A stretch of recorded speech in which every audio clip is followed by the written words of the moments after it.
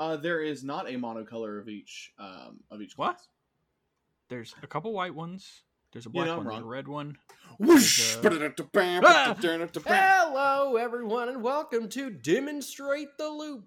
We are a Magic the Gathering podcast where we do everything from deck text discussions and set dissections. And today we got a big, juicy set to dissect, like a frog, a big, pregnant school frog. What?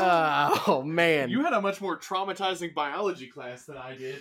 I was homeschooled. Also, we never had biology. Also, they didn't try to teach me nothing. This is just how I spent my time. Anyway, so we're doing a set review today, y'all.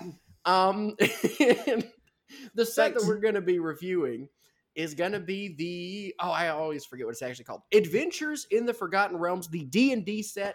Also, the replacement set or in the place of the core set for this year. Hooray! Yay! Bye-bye, No one. core set. There we go. My mic was even muted, so it was extra quiet. Good. A quick introduction. I'm Daniel. Hello. Next up we have Drew. Hello. And then last and least, we got Josh. Woo! Hello. The frog that I dissected in middle school actually was full of eggs. Oh, jeez. Were they at least frog eggs? I don't know. You're like Roonies. God, Drew. I guess, I was in middle school, Drew. I didn't know all the eggs yet. You didn't know the types of eggs. That's as far as you true. can assume, all That's eggs true. are frogs' eggs. Mm-hmm. That'd be whatever. So this Truly set that neither is, here nor there. Yes, this set that is pre-releasing this upcoming weekend as of recording and should be releasing week after it comes out, maybe, is D&D inspired. And by inspired, I mean it is D&D. It's not inspired. These are all D&D things, like all the legendaries are characters from D&D. The Planeswalkers are characters from D&D. And a lot of the spells are references to things in Dungeons and Dragons. Just real quick, how do each of y'all feel about Dungeons and Dragons in general? I've played a little bit. Oh, yeah. I'll follow up. I've played a little bit of Dungeons and Dragons. It gives me analysis paralysis real bad, and I never feel like I know what I'm doing. But I've had a good time. Yeah, I guess like to speak on that part of it. Like, it's Dungeons and Dragons. I have both been a player and a dungeon master. I ran a campaign for like a full year. I love D&D quite a bit. However, I actually approach D&D as purely a rule set. I have never been very interested in any of the actual D&D lore. I have never run or really played in a campaign that was very heavy on the actual like first party D&D characters or lore outside of what you have to do just for the game to function. Yeah, but I was always under the impression, and this kind of blew my mind. I didn't know that there were characters in the sense that like who's the main villain of the Lich, the big Lich that you can make if you combine all the pieces in the set. I posted him in our Vecna. chat. Vecna. Yeah. Vecna is a bad guy that they wrote, and people just use their bad guy. I just assumed that everybody made up their own bad guys all the time. Like all the good guys and bad guys were just things that people came up with. I didn't know that you just use the other people's guys. That's weird to me. It is. There's a whole series of like modules that have not only big bad, because like I could see people having like a pre-built boss and not wanting to do all that work, but even just like small characters, a couple hero characters have been made and stuff like that. They're in D&D lore. I mean, like Dritz Duerden is probably the most well known, even if you're not in D&D. But yeah, like there's both big like evil bosses, kind of like forces of nature, and also just like people. There's just like D&D like lore known people. That's so interesting to me. Well, we've got a whole bunch of new mechanics that are getting added in this set, and we're going to go over those real quickly, get our feelings on them and thoughts on them, and they are all, of course, D&D inspired. But we will quickly talk over the fact that there are a bunch of keyword abilities, but they're all fake, or most of them are fake because it's just for flavor purposes.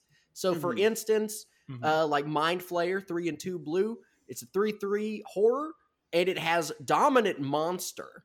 When it enters the battlefield, gain control of target creature for as long as you control Mind Flayer. This is the only card in the whole set with Dominate Monster. It's the only one that has it, and that is on a bunch of cards. Not Dominate Monster, but there's a bunch of monsters with one-off keywords that don't show up again. That also aren't keywords, because keywords wouldn't be italicized. Yeah, but they're flavor and put before the thing. It's cool, especially if you know what any of those things are references to. For me, it's just extra words at the top that aren't the real words. I don't know the backstory on most of it. It's just kind of cluttered in my eyes. I was saying that's the thing actually for me. Like it's, I think on the card, it like we just had we just had here. It makes it kind of trickier to explain. It is trickier to explain than I think it is in practice. And like it also, I do think it adds words to the card. But I think in play, it's a lot easier to just say like I do this ability. I do like to actually name it. And so I think it probably will help things like play pretty easily, because it basically is you have like creatures with modal abilities and you have a ton of them with that, and so it's a way to kind of smooth that out, I think. It's big flavor win. Like I mean it's strange and it was very confusing when I was first seeing it, but to people who get it, and I mean it makes sense that they would do things for D&D fans given this is the D&D set. I'm sure that it's real tasty and fun to see. No, I like. There's a lot of things that I really like the fact that there is an instant that's just called "You Find Some Prisoners" is just is so dumb, but I get it, and it's also really fun. It's fun, dumb goodness. As a lot of people have been saying, like I haven't played it yet, I haven't bought anything, pre-ordered anything, but a lot of people are saying that this is how you do a powered down set. Like this compared to something like Throne of Eldraine. A lot of people are saying, hey, this set is not as strong. There's probably not going to be too much in this that's going to dominate standard. But people are going to buy this like crazy because the flavor's so good. Yes. They made it a real tasty treat, even if it's not necessarily all that filling. And that's nice, and I like that. So now we're going to jump into the mechanics of the set. There are 3 main mechanics. I'll just say them all real quick. There is venturing into the dungeon. Is its own mechanic. There is a whole new subtype of enchantments called classes we'll go into, and dice rolling is back from the unsets, baby, but this time in black border. So I guess we'll just start off with the dungeoneering, venturing into the dungeon. What is venturing into the dungeon, and does it require up to 3 different things outside of the game? It does require up to 3 different things outside of the game. So a thing that's added, I think it's been, people are calling it a new card type, but technically dungeons, they're not a card, they're not a permanent, they're not a token, but these sit in the token slot in the packs that you pull. You don't ever have to draft them. You always have access to the 3 available dungeons.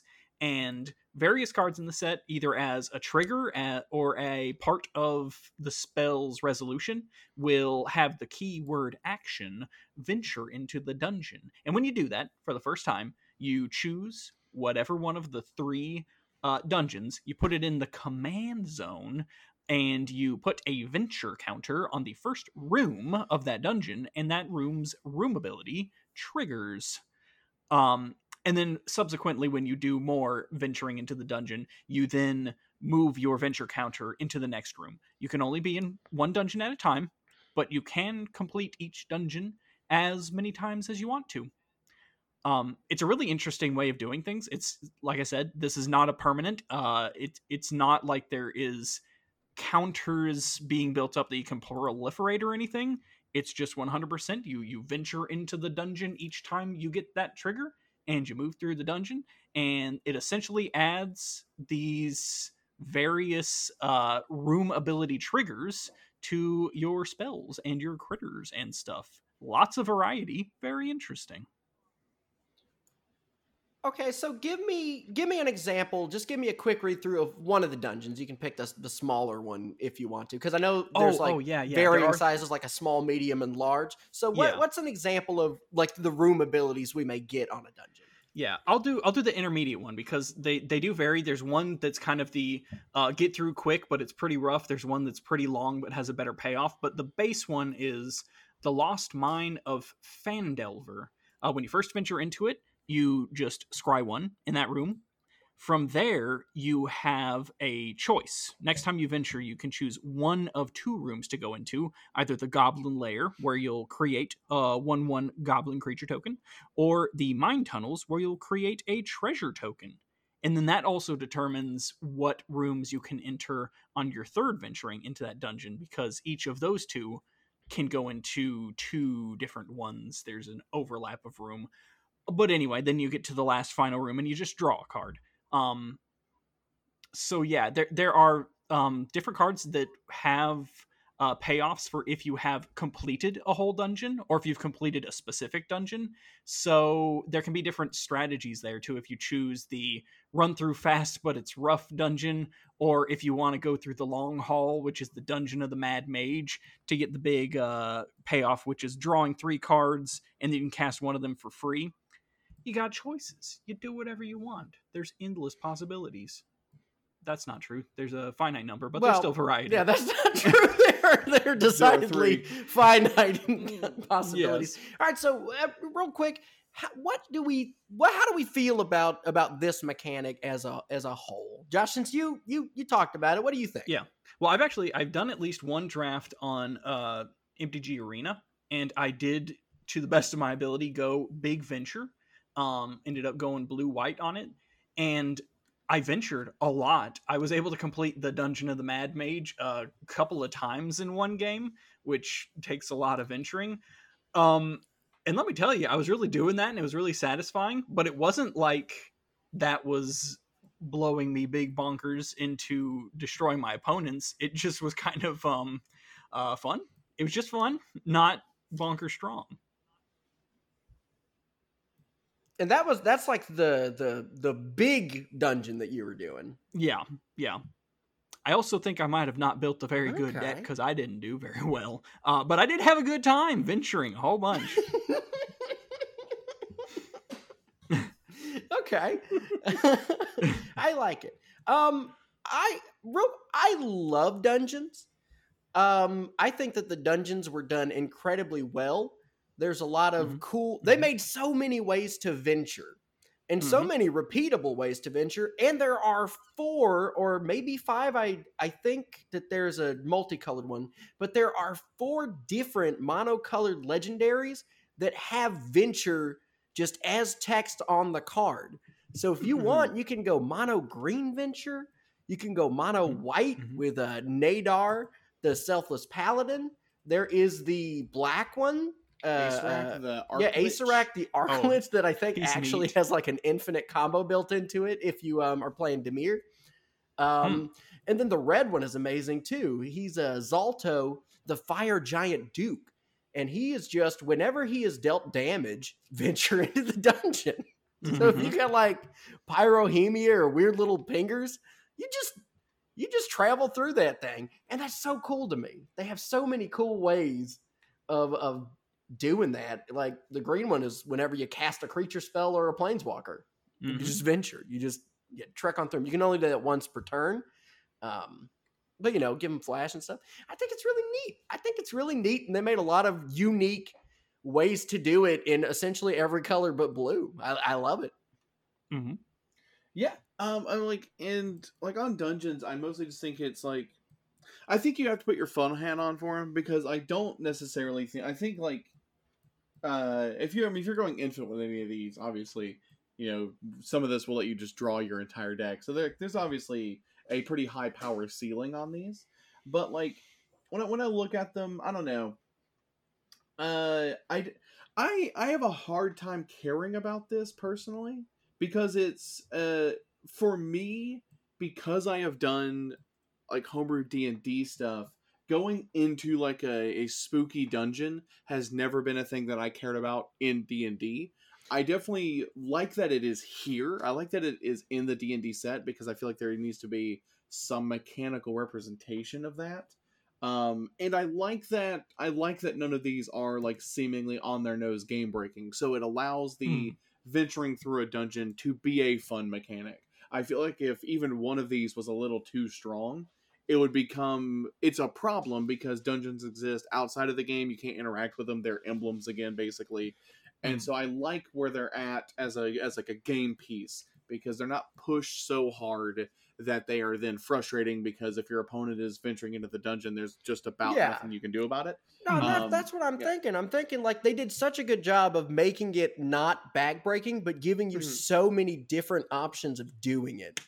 And I think that's... And then like, looking down here, there's an Orzhov and an Azorius commander that also have different ways of venturing into the dungeon. Well, Hama Pashar doesn't actually let you venture, but any room abilities you have trigger twice. So it's there's also one of the pre-constructed commanders for the set, Sephiroth of the Hidden Ways, is Esper. Right, yeah, that's so the you Esper could run one. both of those two in that deck if you were really good. And that's the thing, like I feel like with venturing into the dungeon, it's you look at this and like it's not busted or anything like that. So I feel like if you're going to go into it, you just kind of have to put your fun hat on a little bit for this mechanic because it is incredibly fun and it's not going to be anything that's crazy busted.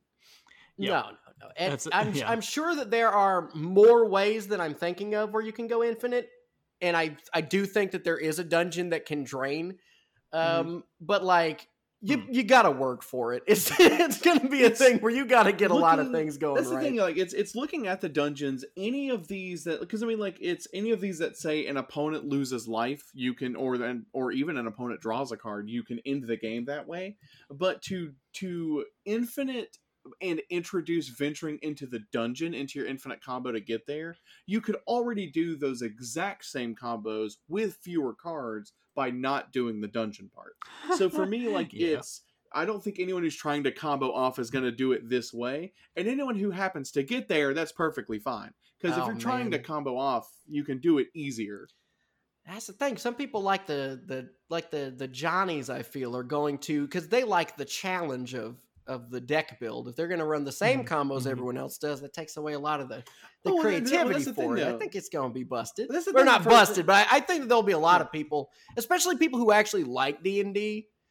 Like they'll be like, I can win if I just walk through a dungeon forever. That's really funny. And well, that's the thing though. Like if that's what those players are going to do, that means those players are actively being pulled to straight up worse versions of combos that already exist. And so I think that's also fine. Like if that's going to pull anyone, it's going to pull them into powering down a strategy that they can currently do before the set even came out. So I think that's all, like, there's no problem there either. I like them. I like them. I like it. Let's move on to the new enchantment subtypes of the classes. Drew, what do our classes do? So there is a variety of classes, and they do a variety of things. But essentially, in the set, I really like this inclusion, and I like this implementation of it. Magic has had classes for as soon as they've had multiple creature types. They've just been a type of creature.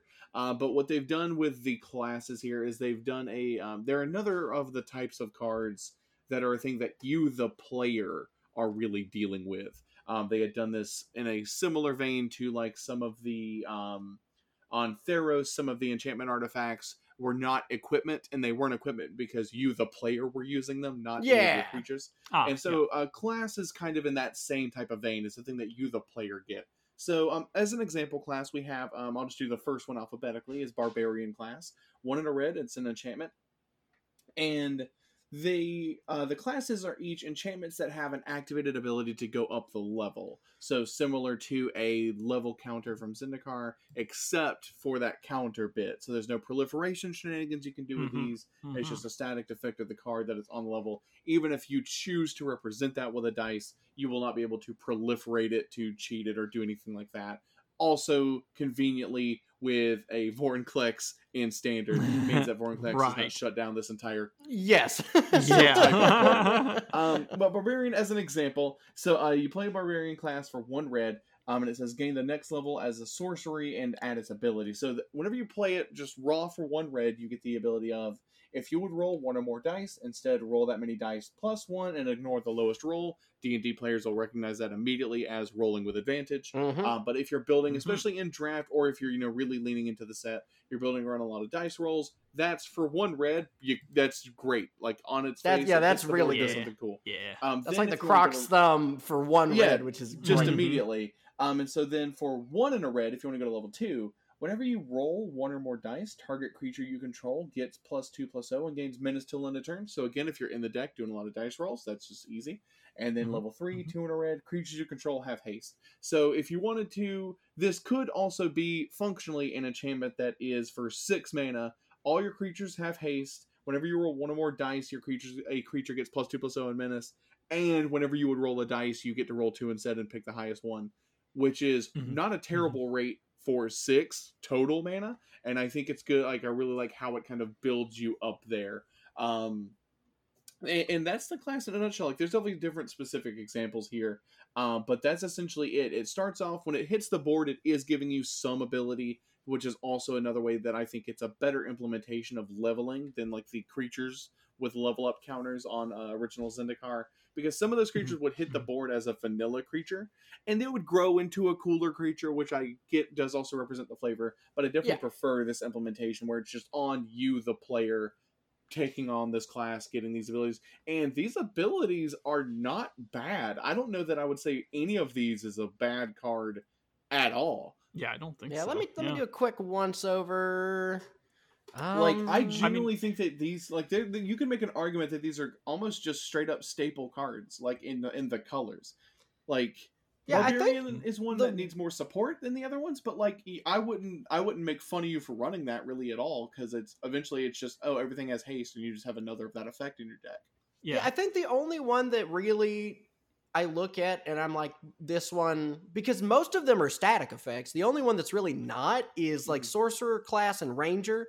Sorcerer is just when it ETBs, draw 2 cards and discard 2 cards, but that's really good. And Ranger class just gives you a 2/2 wolf when it first enters.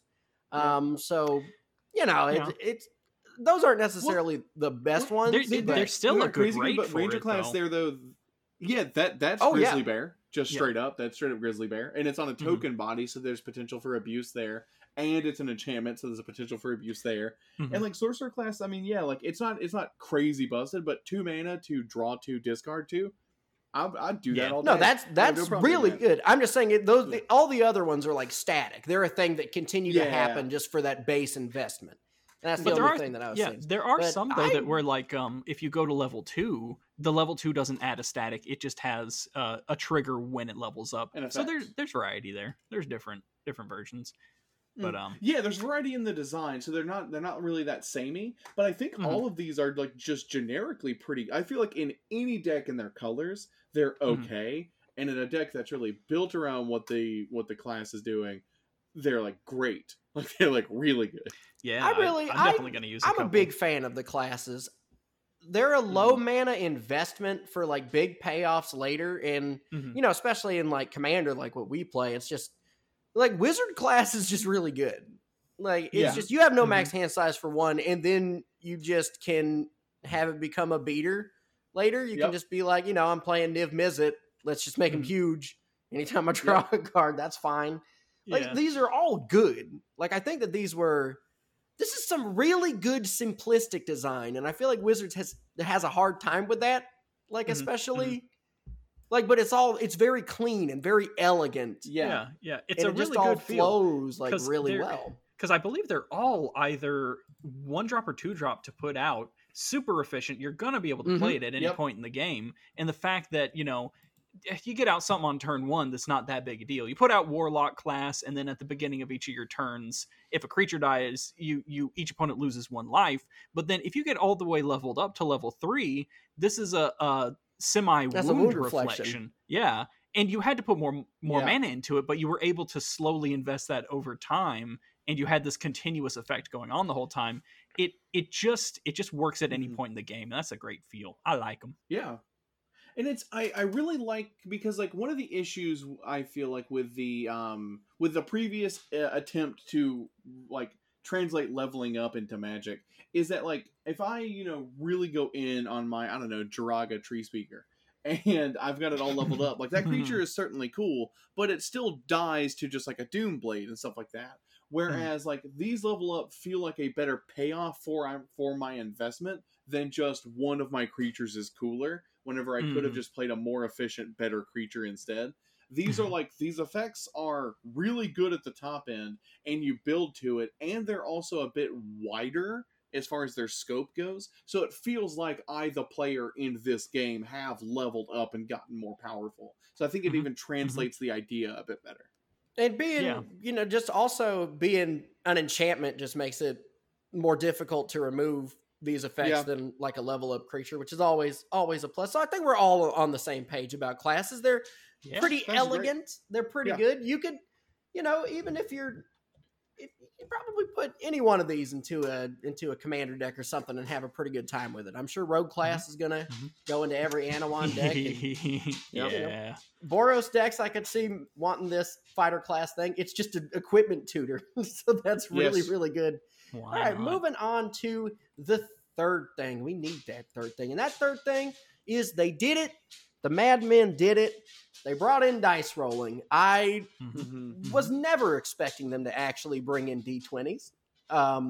They really knocked my socks off here, but there are a plethora of cards that let you roll a D20, and you will do something depending on what the number is of the roll. I know, it's crazier than it sounds. So I'll pick one out. Here's a card that has a D20 roll effect on it. This is Delina, Wild Mage. It is 3 and a red for an Elf Shaman.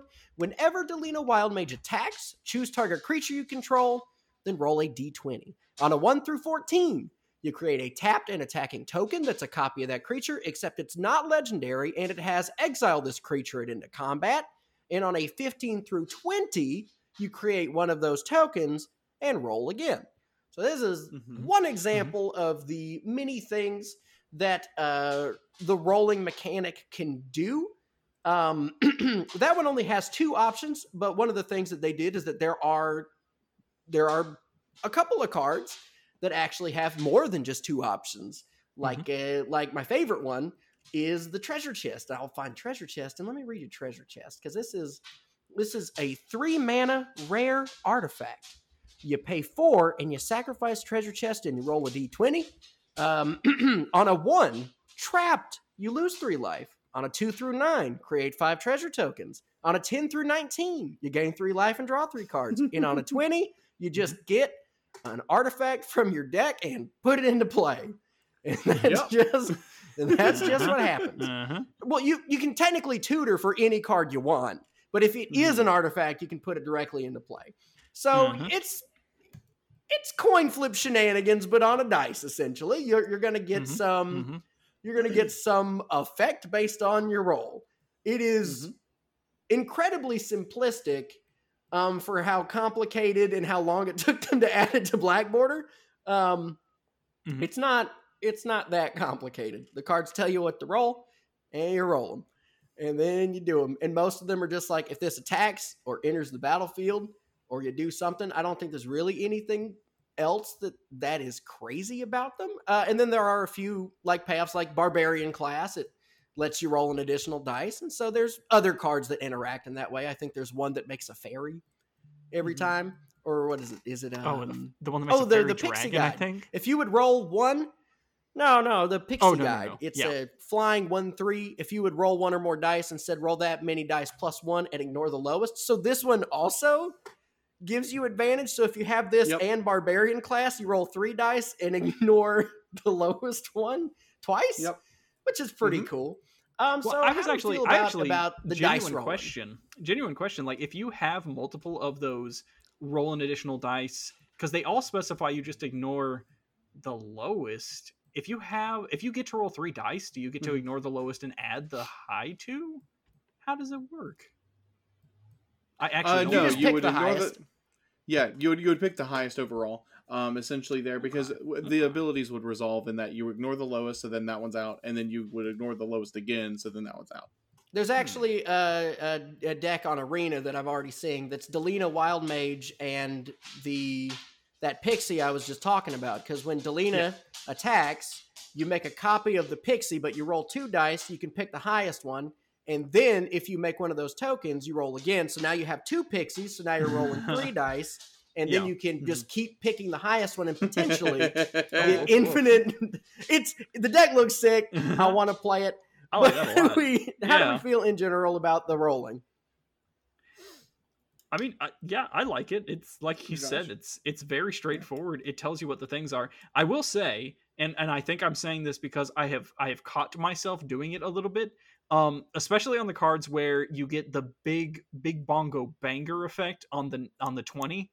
I have caught myself looking at cards and being like, oh man, that 20 effect is really good. I could run that in this deck because if I roll that 20, that's really good. But then it's like, that's getting a 20 though. It's very unlikely.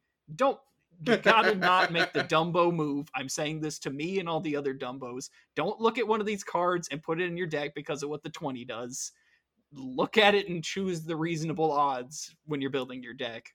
Yeah, I mean, I've got the same thing on it. Like, it's another thing where you need to put your fun hat on because, like, I think with rare exception, these cards for their rate are typically either and if you know the actual averages of how often you are to roll any specific thing on a D20, like it's on rate, they're typically going to be fine, but not exactly exciting for the thing you're most often going to roll. But again, if your fun hat is on, sometimes you roll the 20, just like in D&D. Sometimes you roll the 20, and there are some cards that I think there's enough support cards around that, like we've talked about, that'll let you roll additional dice that can bump a dice roll, things like that.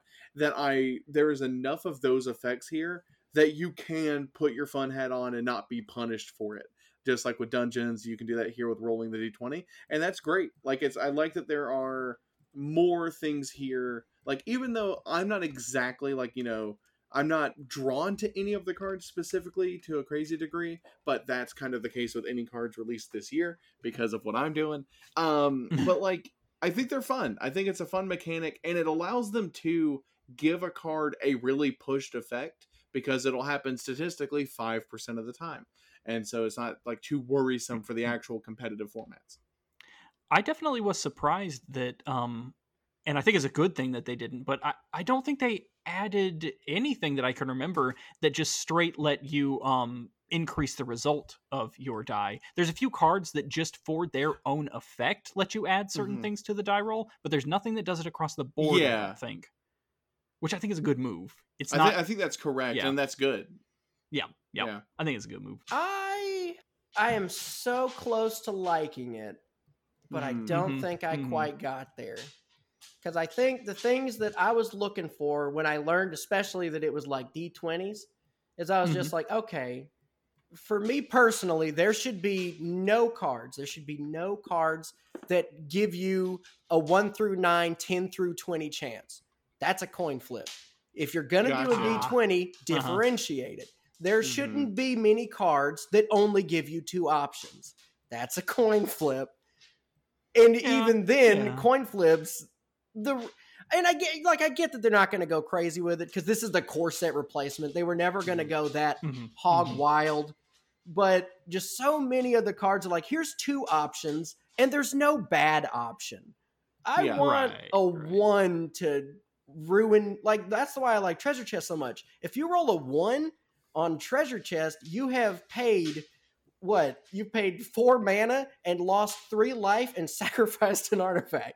That's what happens. That's it. And I wish all of them had, like, I wish all of them were just like, hey, you roll a 1, you're screwed for a little bit. You roll a 20, you're great for a while, but they were really tame with it. Like the ones in the Commander Precons, I think that they've done some cooler things.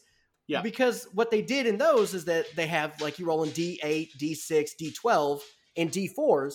And in D&D, at least my knowledge of it, is that if you're rolling those dice, that means that you have had a spell or a check or an attack go in your favor already, and now you're just tallying up the amount of it. You know what I mean? Yeah. It's just like, I'm attacking with an axe, I roll like a D12 and deal the damage. But for the D20 rolls in D&D, typically, those are skill checks. Those are things that you can fail and crit on. Like Mhm. maybe my knowledge is lacking, and there are plenty of spells that resolve with a D20, but I personally have never played with them in my time of playing Dungeons and Dragons, where it's just like, oh, your fireball was successful, roll 3 D20 or whatever. It's always a bunch of D6 or something. So if you have an attack in D&D that has you rolling a D20 as your damage die, that is an insanely strong. And that's what I was thinking, but I don't know because I don't play it as much as you might have. So I feel like it's so close to being just different enough. And the other thing that kind of disappoints me was that this was an opportunity to include something that was essentially coin flips, and not just make it coin flips, but even the commander that they did for it in the set is just another coin flip. Is it commander that lets you draw a card on a good result? And that result is 10 or higher, which is a coin flip. So it's it's really frustrating to me because if you're going to have more variable in your rolls, you really got to juice it. But, they've done it once. Maybe they can bring it back at some point, make it a little bit more crazy, but that's how I think it's the thing is like because of for the cards that are going to be standard legal, because obviously the commander product notwithstanding, I definitely get the sense that they were like, all right, we're going to introduce dice rolling, but there's going to be one dice that you roll in tournaments that you have to care about, because every card in the standard thing is doing D20, and the commander product we're getting D4, D6, D12, all that kind of stuff. A lot of really cool ones. And so I think a side result of that is the D20 is then having, it's like a square peg round hole thing. The D20 is having to be used to represent a mechanical flavor that it is not used for in D&D, and the after effect of that is like some of them do feel like coin flips, because in D&D having you flip a coin for an effect is not an unheard of thing. Having something be 50-50 is not out of the realm there. And so I think it's the fact that everything here has to be a D20 for simplicity of gameplay, which is an understandable concession. I totally get that. In fact, I probably even land on that being the right call for a standard set, just so it's simpler. And like when you go to F&M, you only have to bring a D20. I didn't want them to have other dice rolls. I just wanted like, there's the one where if you, I think that, where is it? It's like, like Delina's like 1 to 14 and 15 to 20, not 1 to 10 and 11 to 20. Yeah, or there's the one that's like, you scry 1 on this roll, you scry 2 on this roll, and you scry 3 on this other roll, and some more variance, more complexity.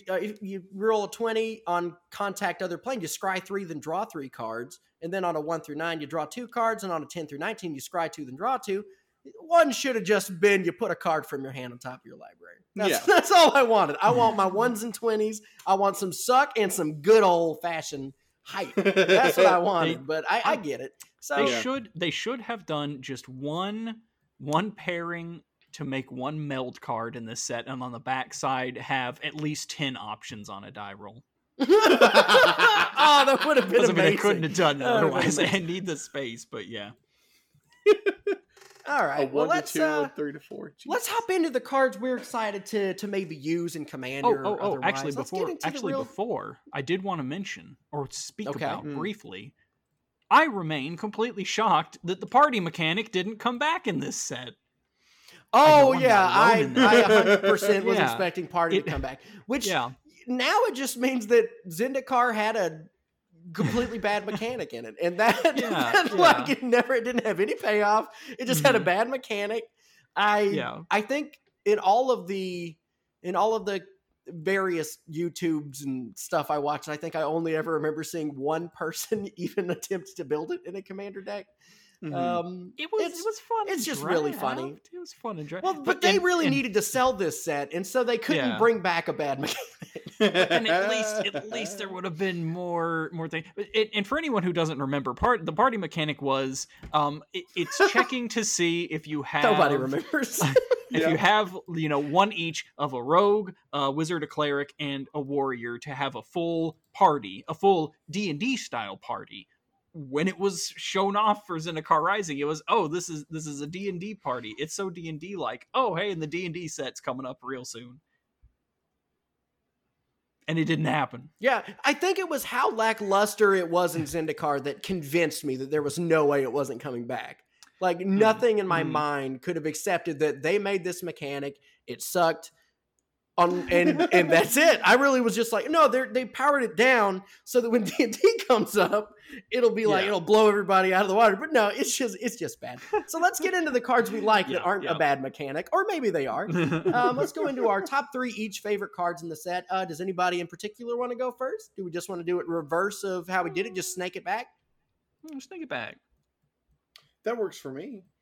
Yeah, we'll snake it back. All right, I went last, so here is my number 3 pick. Now, once again, I am approaching this from the perspective of these are cards that not only would I like to play, but I would like to see played against me in a game, just so I have other lines of thinking. But this one should be no surprise to anybody, because my number 3 pick is Tasha's Hideous Laughter. It is 1 and 2 blue for a sorcery. Each opponent exiles cards from the top of their library until they have exiled cards with total mana value of 20 or more.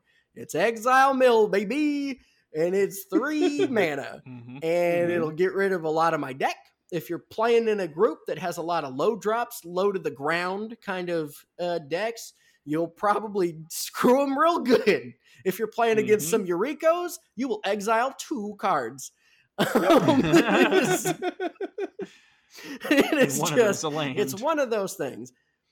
Yeah, is there even a 20 drop permanent in Magic? No. Maybe. They're running Glee Max.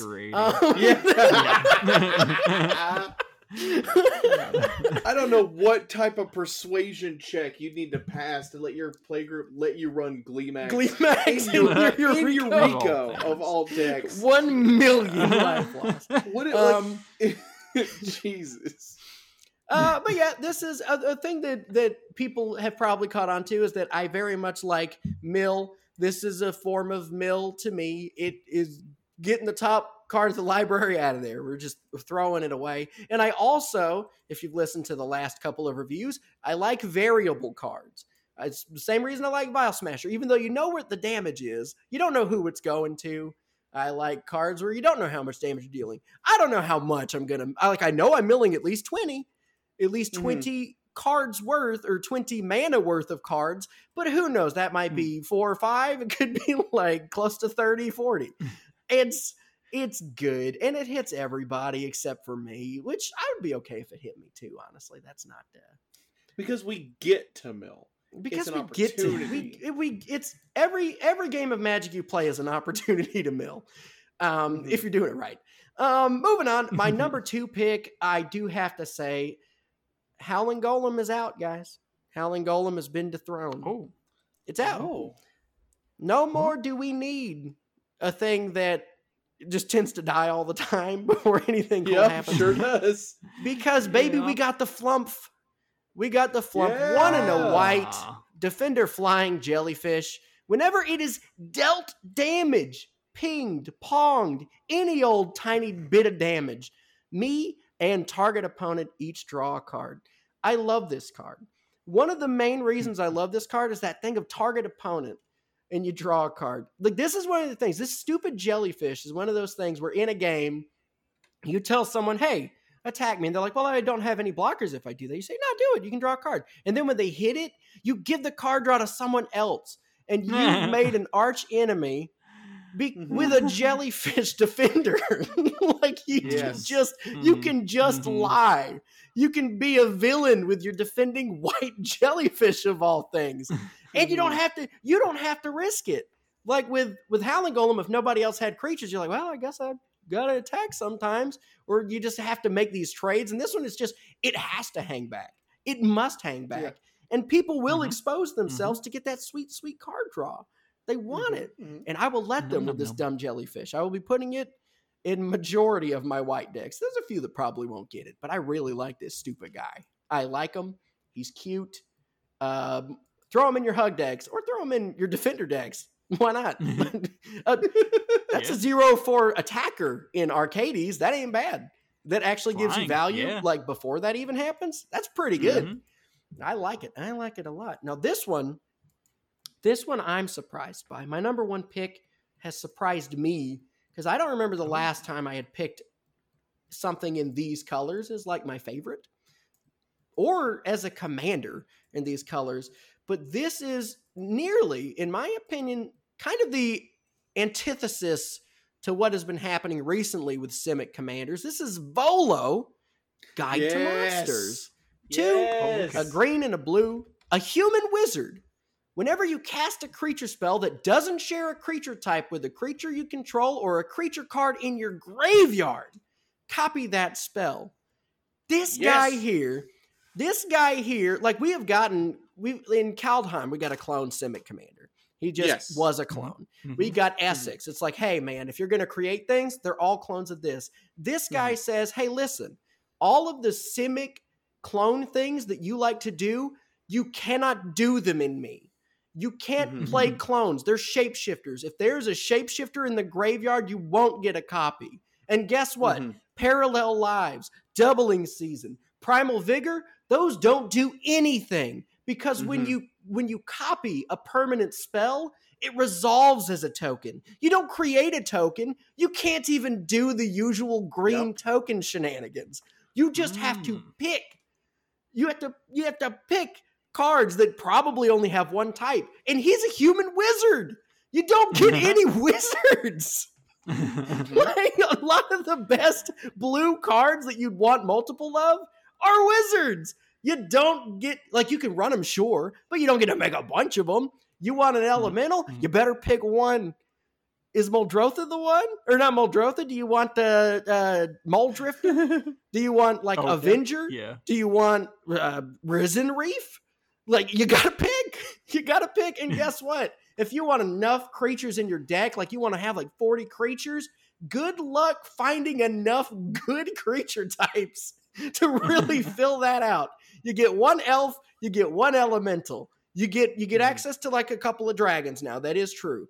But my favorite thing is that technically Spark Double is an illusion. So you can still run Spark Double and then run another clone to have that be the Spark Doubled one. But when you cast it, it's a shapeshifter, and Spark Double is an illusion. So you can still do Spark Double shenanigans pretty well, and that makes me happy. So a card where Spark Double is especially good, it hits my heart real well. I love this. Might be this stupid the timmiest commander ever printed.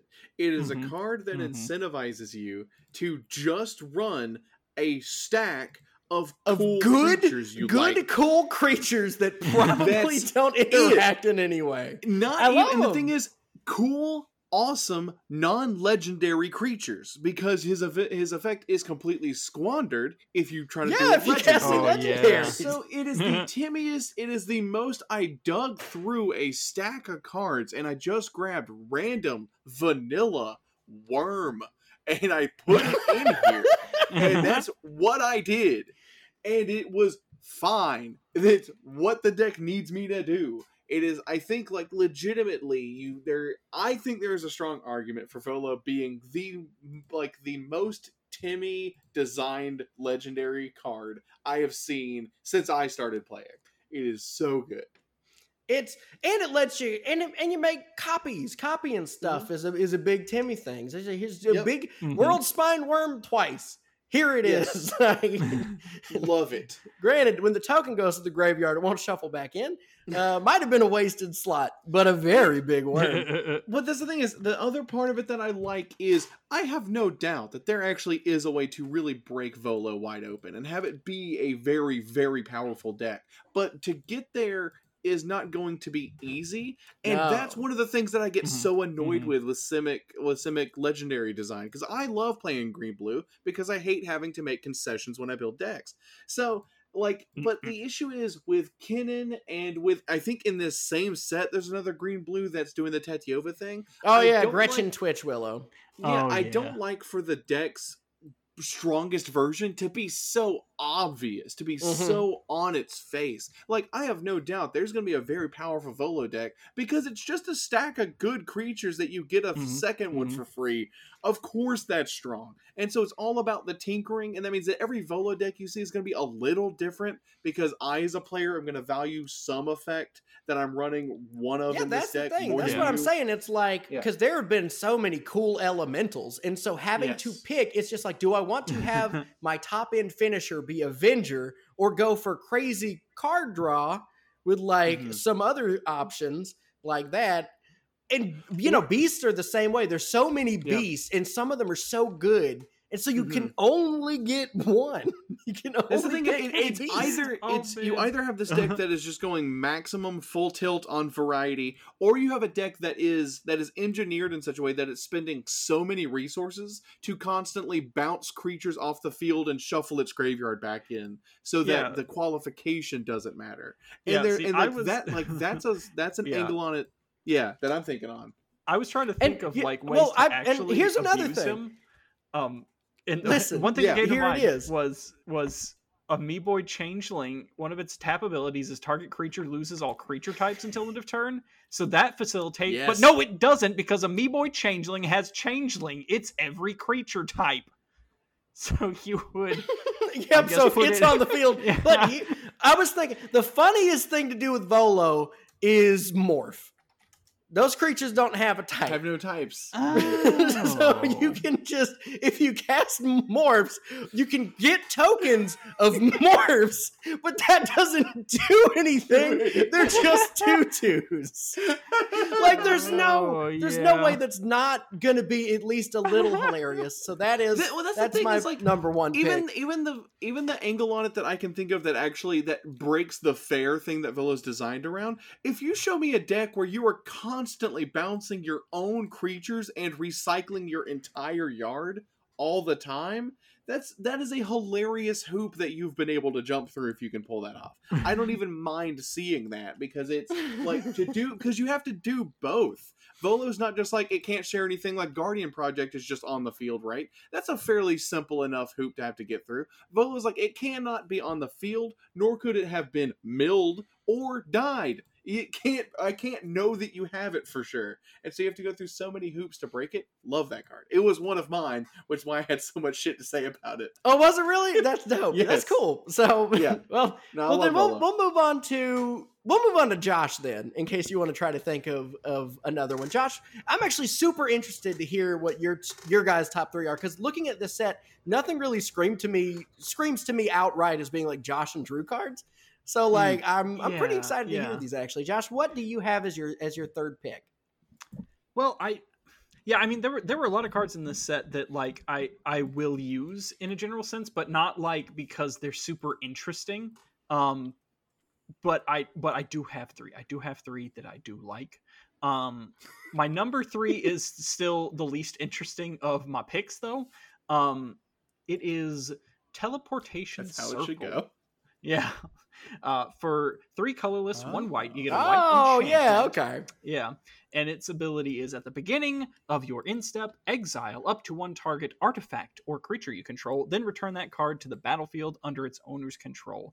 I've always been real fond of the various things that you can do with Conjurer's Closet, which is a 5-drop artifact that just lets you do this blink to just a creature.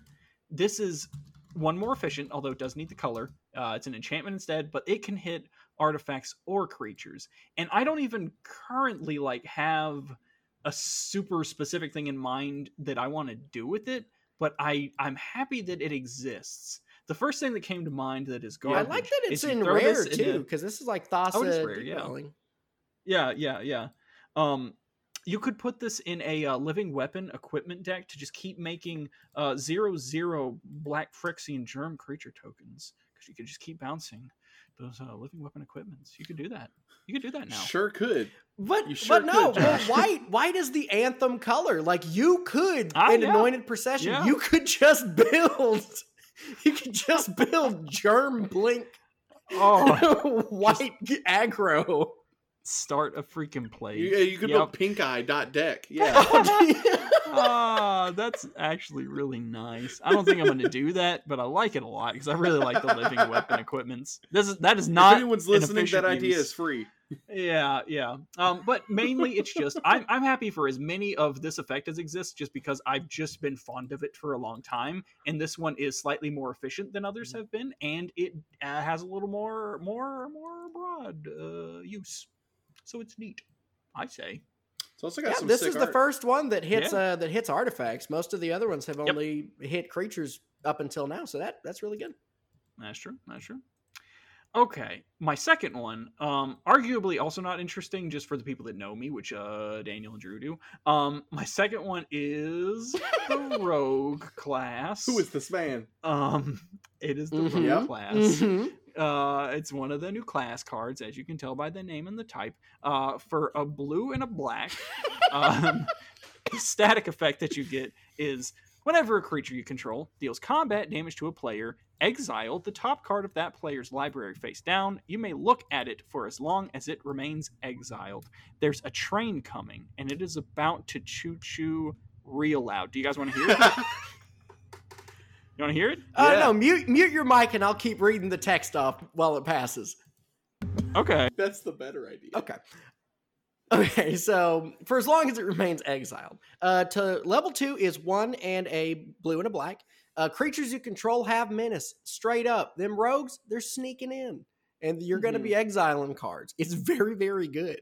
And then level 3 is 2, a blue, and a black. And you may play cards exiled with the rogue class. And you may spend mana as though it were mana of any color to cast those spells.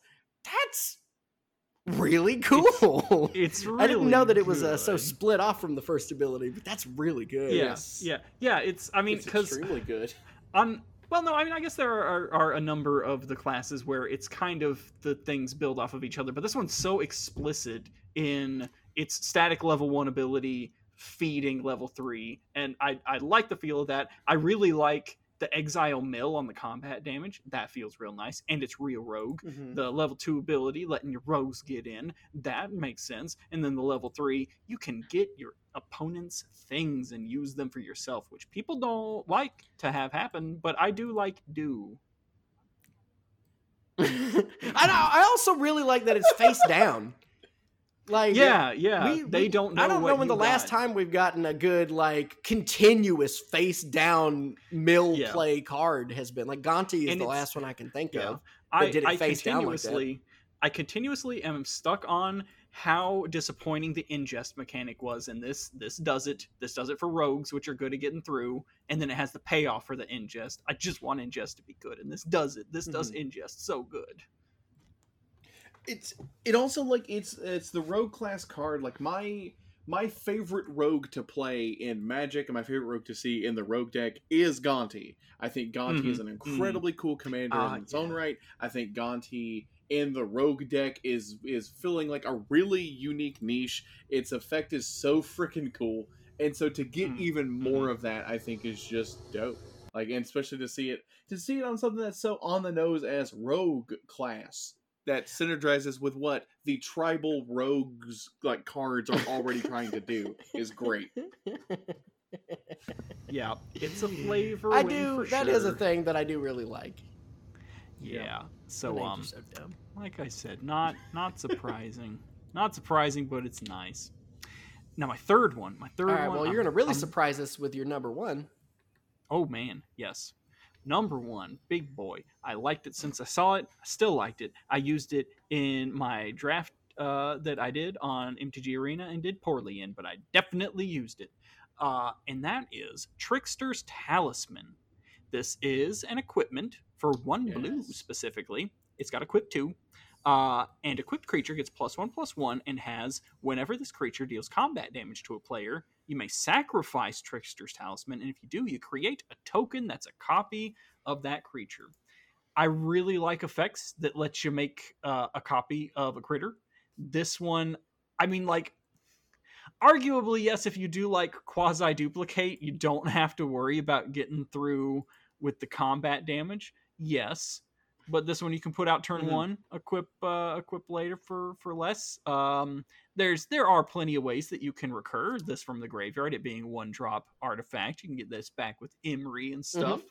And I'm definitely going to use Emery it clones, in at baby, least meta. one deck. Yeah. I like it so much. I don't even know what more to say about it. You make a token. You got to deal combat damage, so it's not. You got to hoop, so it's a little less good than other effects. But I like it so much. The art's real neat. There's the hand flipping a coin, and there's a spooky ghost hand of the first hand coming in. It's I like it. I was gonna say it's good, but it's not that great. But I really do like it. Just gotta put it in an artifact. You need to put this in a deck with a lot of ways to copy artifacts so that then you can equip it and copy your creatures. Oh yes. Yeah, you copy the Trickster's Talisman, so then you can copy your creature. That's smart. I should have thought of that. You need to cipher Stolen Identity onto an unblockable creature and then equip it with Trickster's Talisman. So you deal the damage, and then you have the Stolen Identity trigger first to make a copy of Trickster's Talisman, and then you sacrifice the original Trickster's Talisman and make another unblockable. Yeah, I'll tell you. If you're still running Stolen Identity in any of your decks, replace it with Trickster's Talisman or anything else. This is definitely better than Stolen Identity. You can run Trickster's Talisman in Brutaclad. Yeah, just make a bunch of tokens and then make all those tokens into a token copy of it. Yeah. Wait, Trickster's Talisman. That way you can get more copies of yourself. See, there's so many possibilities.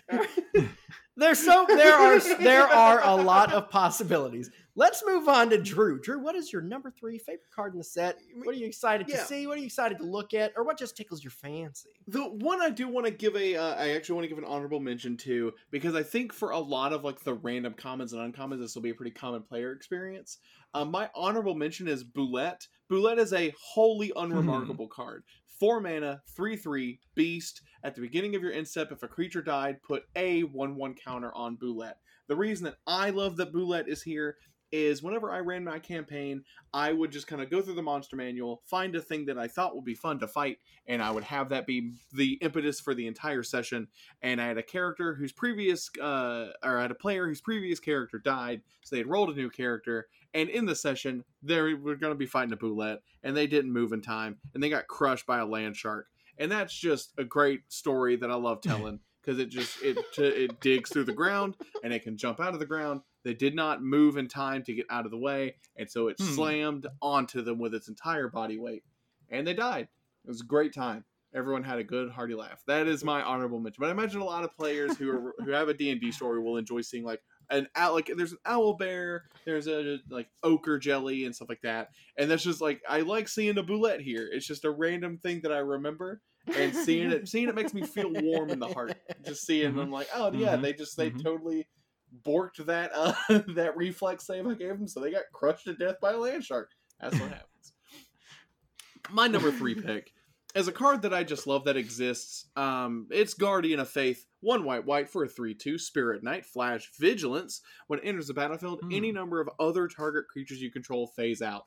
Love this. I love that there is a color that is about being defensive, that doesn't have to counter what the opponent is trying to do, so that your opponent does nothing. Blue is a defensive color in the sense that it's able to counter magic its way out of your opponent's plans. White gets to be a protective defensive color by having a shield and bubble around your things. And I love that they are giving white powerful cards so that that's relevant to think of. Instead of me just going, well, they're going to for sure kill my thing, so let me just run recursion. We're now seeing more white cards that are able to blink my thing out so I can dodge your removal. I can give it protection so it just stays on the field. And I like that there is more support for this defensive playstyle, because it's like I'm tired of just getting run over in 18,000 different ways and not having a deck that has any counterplay to that. without just being like, Mhm. you don't get to play. It's like, no, you still get to cast your spells, you resolve your stuff. I just defended against it, and that's a fun line of play. And also, this is, I think, a very strong white effect for them to Yeah. get. And we're Yeah. getting phasing back for the second core set in a row, and phasing's super cool. It's I'm it's a really little surprised confusing to to me see because it. well, no, that's not what it is. It's well, Mhm. you know what? For you, yes, but for me, the Thank thing you. that is surprising to me is that this thing mentions phase out when this enters the battlefield, but there's no flavor keyword. Like, Oh, it doesn't because have, this like, is the the thing. only card with phasing in the whole set, and there's not Yes. like a flavor reason Okay. why. Unless is phasing like, do people phase out in D&D? Is that like a spell that you just get? Like you phase out and it's just called phase out or something? I don't know enough about that kind of higher level magic. Gotcha, But okay. but I know like phasing out in its practical way that it works in Magic does exist in D&D. Yes. Okay, well, It is it's weird, just though, there's 'cause- so many 'cause, things that do a similar thing that have a flavor Yeah. name. It's just Yeah. it's cool. I do like the card. On But Blink it's Dog, just so which confusing is- because this is like, hey, when this enters the battlefield, make a zombie, and it's like, ooh, zombie make. Yeah. Blink Dog in this exact set, you can pay for to phase it out, Yes. and that has that flavor ability name of teleport. But then you're right, the Guardian Faith just doesn't have one, and that's really weird. It's really weird. It just does I not. don't know. But yeah, there is Blink Dog, which also great name. Another Blink Dog. honorable mention to Blink Dog. Also that it phases and it does not exile and then return it to the battlefield. So it does not Mhm. do what is traditionally called blink. It instead phases it out. Love that. Yep. I bet now that I've pointed it out, a lot of people who can get in the comments are upset. My number 2 pick is another thing that I love on multiple axes, not least of which is that it just is an ooze creature, which I have a very soft, which one is it? gelatinous spot in my heart for. Yeah, okay. It is Gelatinous Cube. Gelatinous Hey! Cube, 2 and 2 black for a 4/3 ooze. It can engulf, which is whenever Gelatinous Cube enters the battlefield, exile target non-ooze creature an opponent controls until Gelatinous Cube leaves the battlefield, and dissolve. For X and a black as an activated ability, put target creature card with mana value X, exile with Gelatinous Cube into its owner's graveyard. I love this card, top to bottom, and on both sides of it.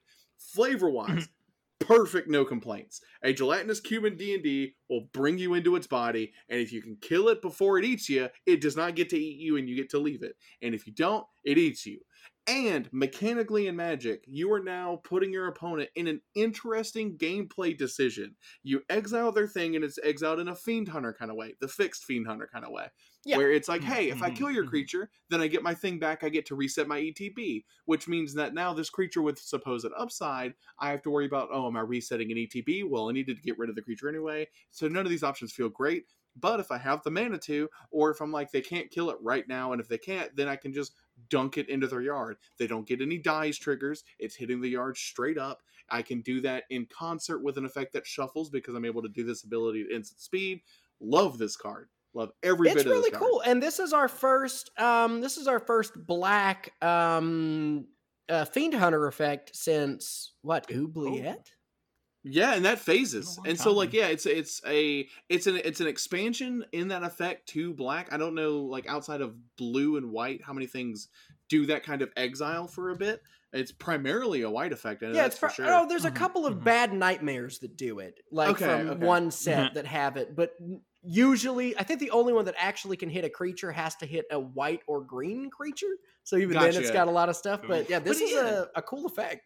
Well, because you could absolutely panharmonic on this. It's going to ETB exile two things. That's amazing. So, and you can Ah. dunk one of them into the yard at the time if you only want them to get one back. There's just so much great stuff with this effect. I love Gelatinous Cube so much. It is a great, delightful boy. And it's like fancy D&D art. Looks horrifying. That is let me go terrifying. look at the showcase. Look art at for it. Look this. at its showcase art for 5 seconds. Horrifying. It's got a That's big some old face. Stephen King. It's got a big hole in it. It's It so has cute. skulls for eyes. Love that. That's wonderful. Skulls Oh, for man. eyes? Are you kidding me? And it's around a tiny little treasure chest. Horrifying. Love this card. Would run it in every deck, even decks that don't have black, and I would just rule 0. Hope my friends were nice. It is just cool. I wouldn't even run away to play it. I would just have it in the deck so I could look at it. Just to look at it. Just to look at it and know that it's a card that exists. Oh, man. Absolutely, every bit. Love that card. My number 1 pick, I'm going to go across the room so I can shout it to really convey how much I love Froghemoth. Ooh. Yep.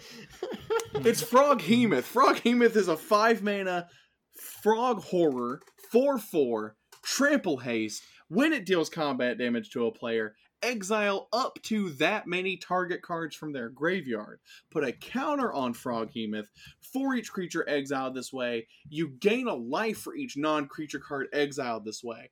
I am tired of seeing Gargadon at all, and I run that card in Standard.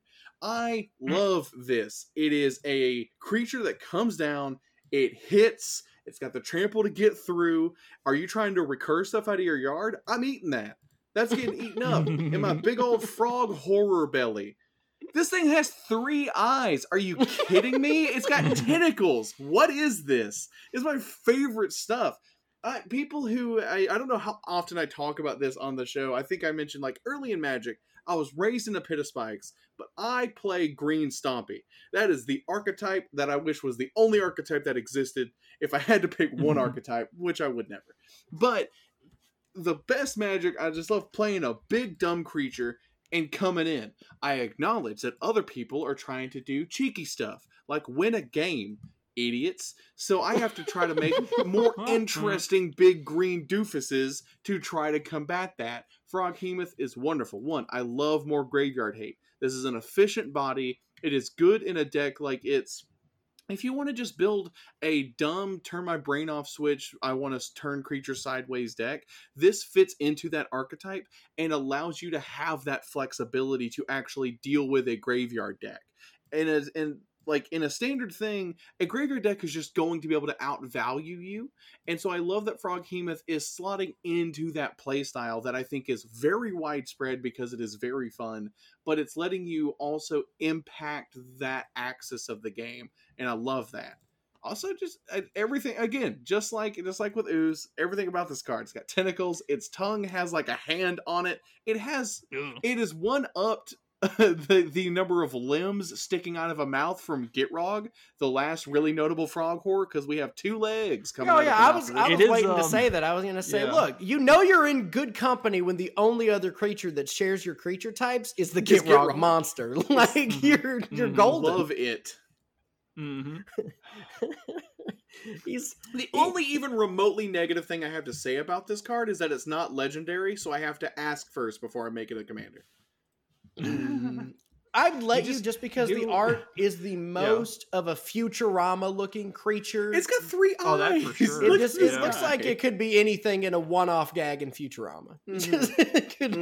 That'll always make me happy. Just do Frog Horror Tribal. You've got Gitrog in the zone. You got Froghemoth as your only creature in the 99, and just play it out. Yep. I mean, it would probably do well because if the rest is lands, Gitrog is good at that. So yeah, it would probably do better than some of the decks we choose to play anyway. But yeah, that is, and it's also target. Like that's the one thing I also want to kind of do here is also like it exiles as many cards as damage it deals, and you target them. So also like you can run this in a deck that like if you were wanting to have more decision points, you can target, you're trying to get like, here's your 4 combo pieces that you just put into your graveyard with Buried Alive or whatever, and now they're gone. I've eaten them with my frog horror. What are you gonna do? I love that. Well, you guys let us know, what is your favorite frog horror in the set? Specifically frog horror, not frog, but specifically both frog horror. I bet I can figure it out, but I still want to see your comments. Let us know. Say it. Let us know how you feel about the D&D set. You excited to venture into dungeon? You want to roll a 50-50 coin? Go ahead and do that. This is like your only options. I think that wraps up all of this. I feel pretty good about it. Anything else we need to say to everybody? Get Froghemoth and put it in your deck. Get Froghemoth and put it in your deck. And also from way back there, Drew, go ahead and do our outro. I have demonstrated the loop. I will move to the end step and concede. Nice. And now Drew has to walk back to his computer and then hit the button to stop the recording.